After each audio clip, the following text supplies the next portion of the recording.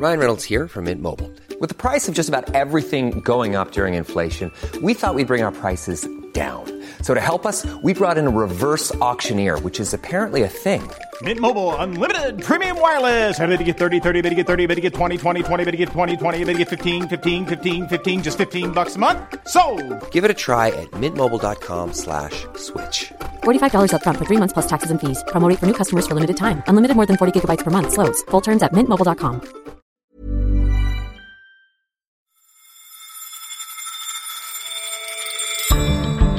Hello, and welcome to Money Talks, The Economist's weekly podcast on business and the markets. I'm Patrick Lane, Deputy Digital Editor here at The Economist, and coming up on today's show, oil prices rose over $70 a barrel after the assassination of Iranian General Qasem Soleimani by the United States. What does the future look like for business interests in the Middle East? Next, Ben Bernanke has been speaking about how the Fed adopted to the problem of very low interest rates. But is his assessment right? And finally, are you doing veganuary? Is this a fad, or should companies take it seriously?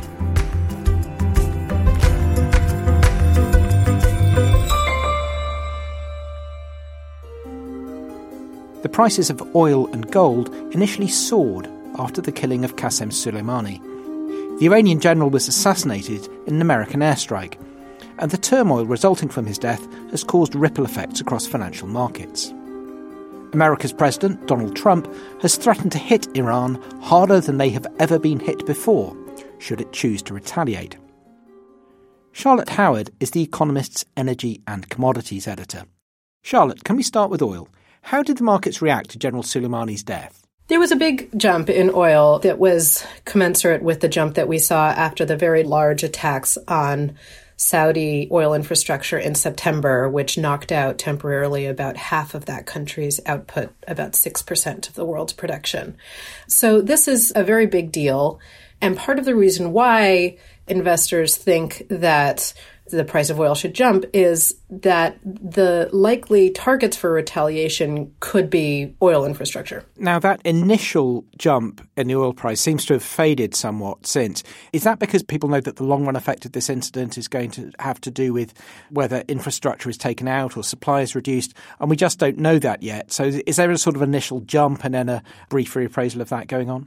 Well, it's interesting. Over the course of 2019, you saw the market react sometimes to geopolitical events, but was remarkably calm about the array of risks that the oil markets faced. So, for instance, the attacks at Abqaiq in Saudi Arabia in September were massive, but there had been a series of other things going on, both within Saudi Arabia with continued attacks on Saudi pipelines, airfields, different parts of Saudi Arabia's oil industry and oil infrastructure, as well as a lot of tension near the Strait of Hormuz, which is the biggest global choke point for oil transport in the world. About 20% of the world's oil passes through the Strait of Hormuz in 2018 with seizures of different tankers. And it was really quite a remarkable year. And yet the price of oil remained relatively low. Investors kind of shook off this series of risks. So I think you're seeing that a bit again now,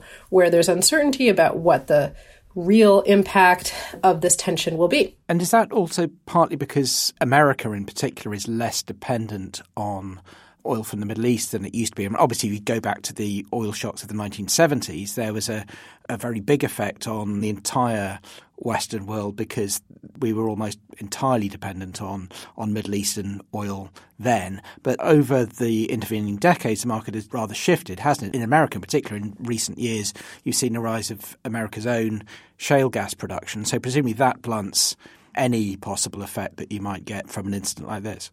So you've seen a very big increase in American shale gas, but also shale oil production in recent years, with the United States becoming a net exporter this year, I think is what the forecast is. So that absolutely has a big impact on global oil markets. However, there is a misperception that the West, or indeed America, is energy independent because of the shale boom.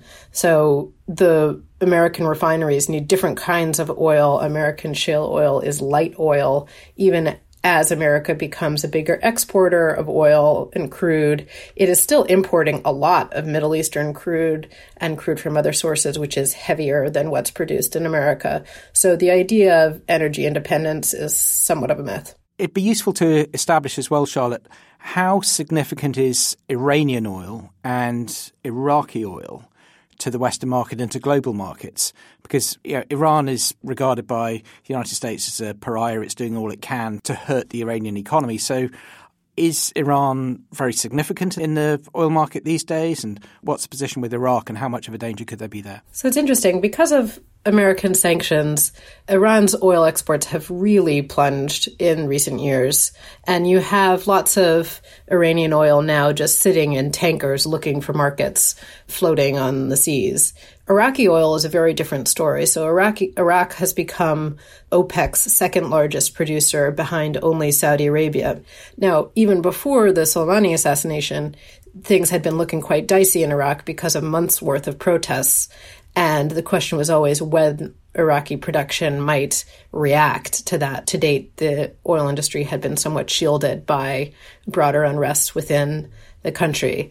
And in recent days, because the U.S. Embassy has advised that Americans leave the country, there have been oil companies who are taking staff out of the oil fields in Iraq. But the point is that there has been a shift in the staffing. And the question is how long production levels can be maintained, even without a further really big incident such as the Soleimani assassination or an attack on an oil field. It looks like it will be difficult to continue to sustain the current levels of production. Okay, let's switch to looking at the gold market now, because that's also reacted to the killing of the Iranian general. So what's gone on there? So you've seen gold jump, but it's important to note that gold's rise is not just because of the Soleimani assassination. The market has seen an incredible rally in gold prices in 2019. And I was looking at a note from the Royal Bank of Canada to investors that was written on January 2nd, that is right before the assassination, that was forecasting a continued rise in gold prices in the coming year. So yes, people are looking to gold now, but they were looking to gold even before. And that's for a variety of reasons. But one reason is there's just this uncertainty within the bigger market of how to read all these different, sometimes conflicting economic indicators, uncertainty about the trade war. There's just a lot of uncertainty within the market. And when people are feeling uncertain, they often put their capital in gold. So these are two very important commodity markets that we've been talking about. What might be next for these? What should we be looking out for over the next few weeks? Well, it looks like gold will have quite a strong year in 2020 as it did in 2019, particularly as tension continues to mount in the Middle East and there are other uncertainties, geopolitical uncertainties on the horizon. With oil, it's really an interesting question of sort of watching and waiting. The oil price has already fallen from its little spike that it had after the Soleimani assassination, and we'll have to see whether investors in 2020, as they were in 2019, continue to shake off these very big geopolitical risks as they did last year. So tense times have just got quite a bit tenser. Thanks very much, Charlotte. You can read more about the impact this conflict might have on business interests in the Middle East in the upcoming edition of The Economist. To subscribe, go to economist.com/radio offer for 12 issues for $12 or £12. How do you manage economies in a world of very low interest rates? It's a question Ben Bernanke has been trying to solve. He was chairman of the Federal Reserve between 2006 and 2014, and so was in charge when the great financial crisis of 2007 to 2009 broke. This year, Mr. Bernanke is president of the American Economics Association. He laid out his solutions in his presidential address at its annual conference in San Diego, and his speech caught the eye of Henry Kerr, our economics editor. Henry, what did Ben Bernanke have to say? The context of his speech is a look back, really, at economic policy during the last decade. When Ben Bernanke was in charge of the Fed during the financial crisis, he had to stimulate an economy that was doing very badly. Typically, central banks do that by cutting interest rates, but this has been getting harder and harder for central banks to do because interest rates are so low. They're close to zero, below which they can't fall very far. And this fall in interest rates, which is causing problems for central banks, is a long-run phenomenon. First, there has been a downward trend in nominal interest rates since 1980, globally as well as in the United States. This downward trend reflects the conquest of inflation, but it is also the result of demographic and technological changes that have increased desired global saving relative to desired investment, thereby reducing equilibrium real interest rates. Low nominal interest rates now appear to be part of the long-term financial and economic environment, even when monetary policy is at a neutral setting. The second point is that monetary policy historically reacted aggressively to recessions, with cuts to the funds rate typically exceeding 500 basis points in downturns. But third, since about 2000, the Fed has been increasingly running out of room to cut its short-term policy rate. Rate cuts after the 2001 recession brought the funds rate down to 1%. And in the deep recession that followed the 2007-09 global financial crisis, the policy rate fell nearly to zero and remained there for 7 years. In central banking lingo, policy was constrained by the effective lower bound on the short-term policy interest rate, usually taken in the United States to be zero. Rates today are no longer at zero, but remain below 2%. So here's the new challenge for 21st century monetary policy. And Henry, how did Ben Bernanke try to meet that challenge? Well, after the financial crisis, the Federal Reserve used two monetary policy tools, really, other than lowering interest rates to try and stimulate the economy. One was quantitative easing. That's where the Fed buys bonds in an attempt to drive down long-term interest rates. And the other is forward guidance, the idea that if the central bank talks more about how it might act in various circumstances or how it plans to act or how it would act if certain things happened, then that will help financial markets today and provide a stimulus today. Okay, the work that he was presenting in this speech was basically an appraisal of how those tools had worked for the Fed and how effective they were. So what was his conclusion? Well, he looked at the experience of the past decade and he said that these unconventional tools, forward guidance and quantitative easing QE, could provide stimulus equivalent to about a 3 percentage point cut in interest rates.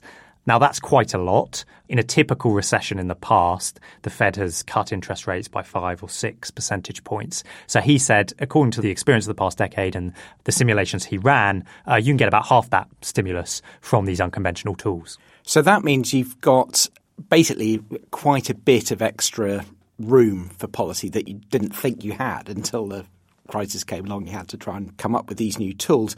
So that sort of eases the problem of what economists call the zero lower bound, hitting zero interest rates or not wanting to go too much below it. But that problem still exists, right? It doesn't go away altogether. Exactly. So you've got 3 percentage points worth of firepower, if you like, from these unconventional policies. Typically in a recession, you'd want 5 to 6. So if your interest rates are really low, say if they're at 1, then you've only got a total then of 4, haven't you? So that's still not enough. So it doesn't entirely get around the problem of the lower bound on interest rates. And that was the ultimate conclusion that he drew, that if your interest rates are in the range of 2 to 3, you're probably okay because you've got those alternative policies in the locker.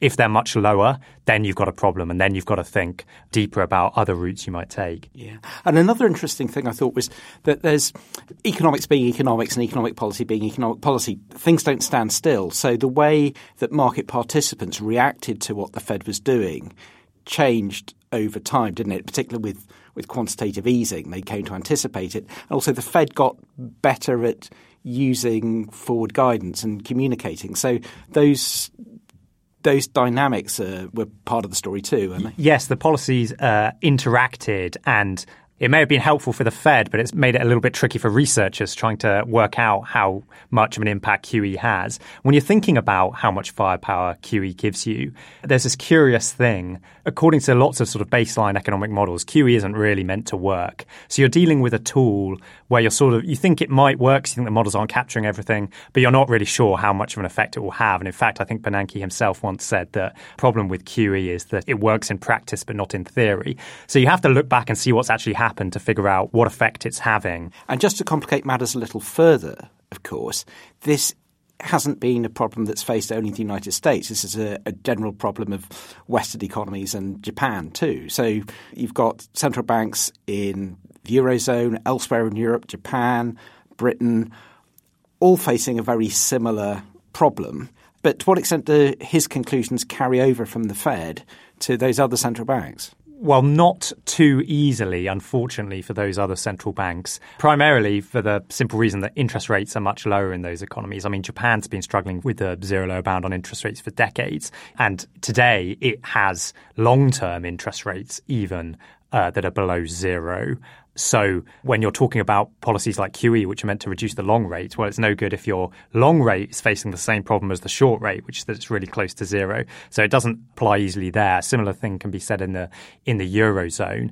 In Britain, the curious thing is that the sort of fancy economic models say that interest rates should settle at a level that is higher even than in the US. But of course, at the moment, rates are lower than in the US. And so if you're saying you want 2 to 3 percentage points of sort of regular firepower coming from the short-term interest rate, the only place where in the big rich economies where you can say, OK, that really gets you off the hook is America. And even there, it's borderline. Everywhere else, interest rates are too low. So you still got to think about what other than QE and forward guidance you might do if Ben Bernanke's analysis is correct.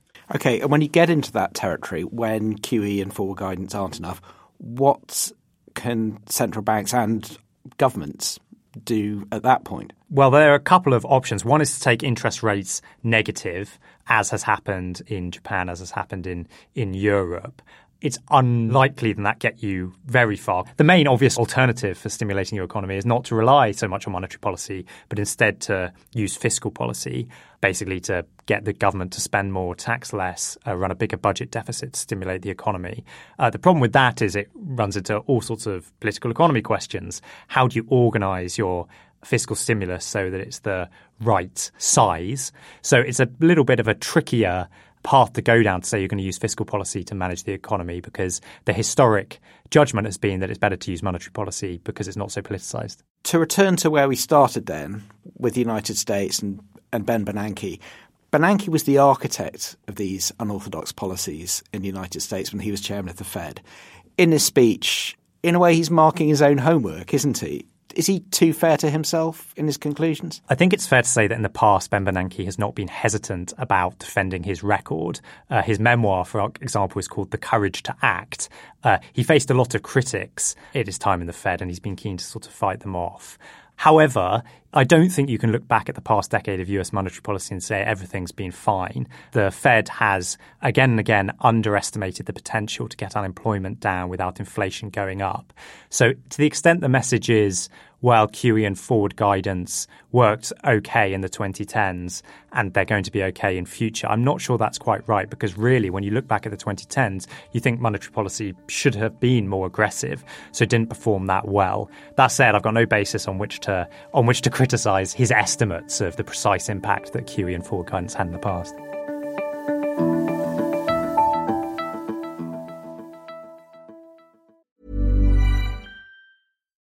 Life is full of what-ifs. Some awesome, like what if AI could fold your laundry?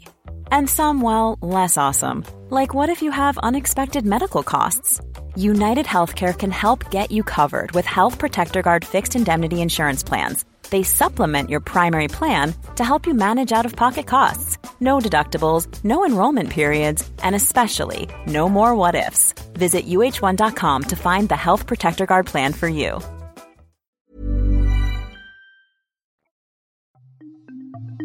It's the start of another year, which means that people around the world have made New Year resolutions.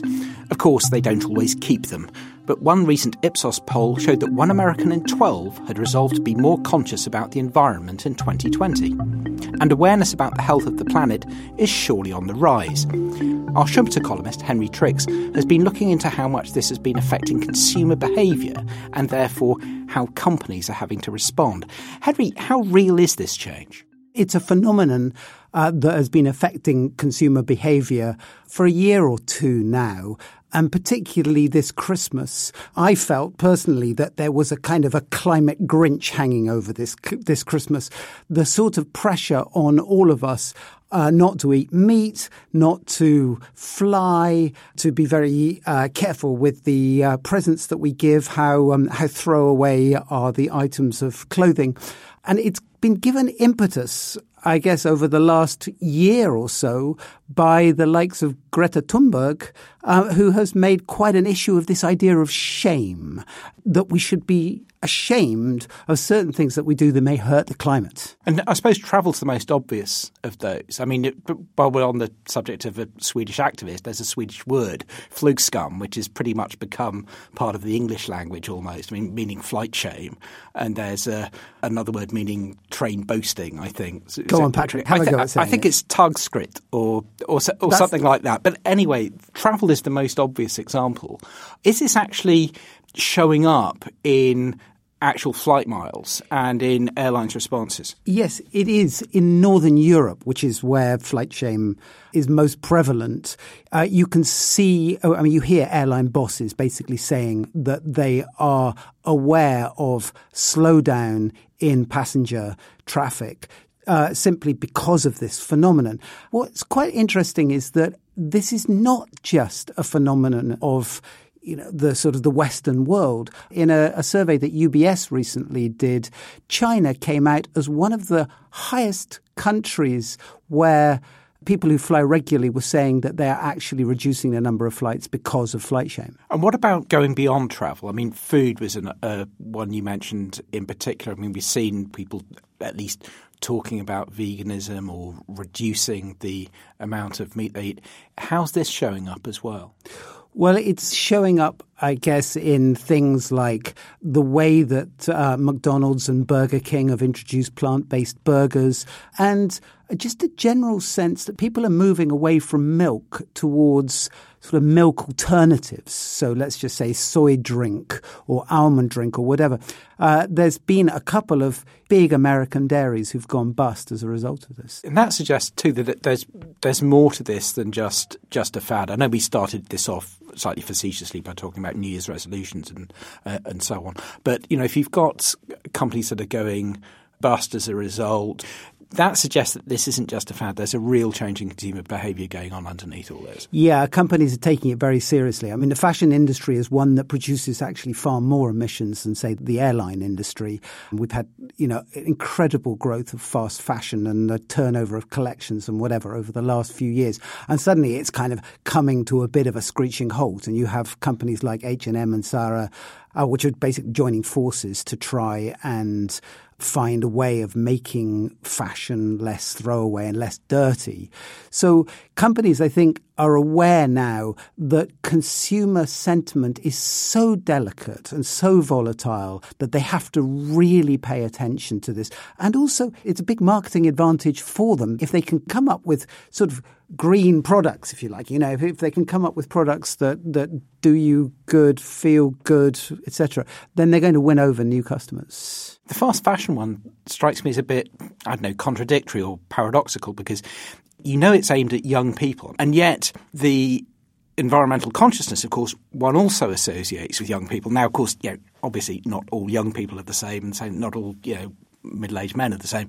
But it's curious that you've got the same two trends, it seems, going on within the same demographic group. So for companies, they've got to work out who it is they're trying to sell to, who it is they're trying to impress. Because if you tell fibs about how green your product is, then you should eventually get found out. Yes, I think that's absolutely right. And the other thing is that these young people, that they also are incredibly connected. So it's very easy for them to shame. They use social media to send round messages about particular products and whatever very quickly. So you have to really handle them carefully. But yes, at the same time, they're your biggest potential market. And I think this is why companies are taking it particularly seriously. Yeah, and it's the double-edged sword of modern communications, right? It's the same tools that companies use to promote their products and to say how good they are, beneficial in some sense, it can be turned against them now. Yes, I mean, as someone who lives with teenagers in the house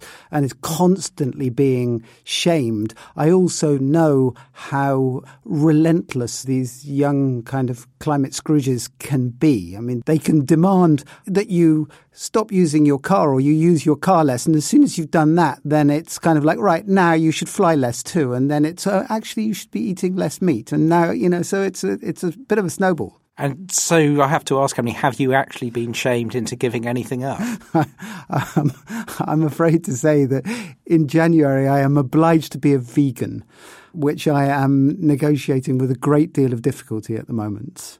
But I feel like this is probably something that we're all going to have to engage with over time. Certainly, to take a more serious note, it is important, I think, that we think about what we consume. This incredible consumer bubble that we've had over the last 30 years or so has coincided with an extraordinary increase in emissions, in carbon emissions, in climate change. So we have to think about what we consume. Oh, well, best of luck, at least for January, Henry. Thanks a lot. Thanks.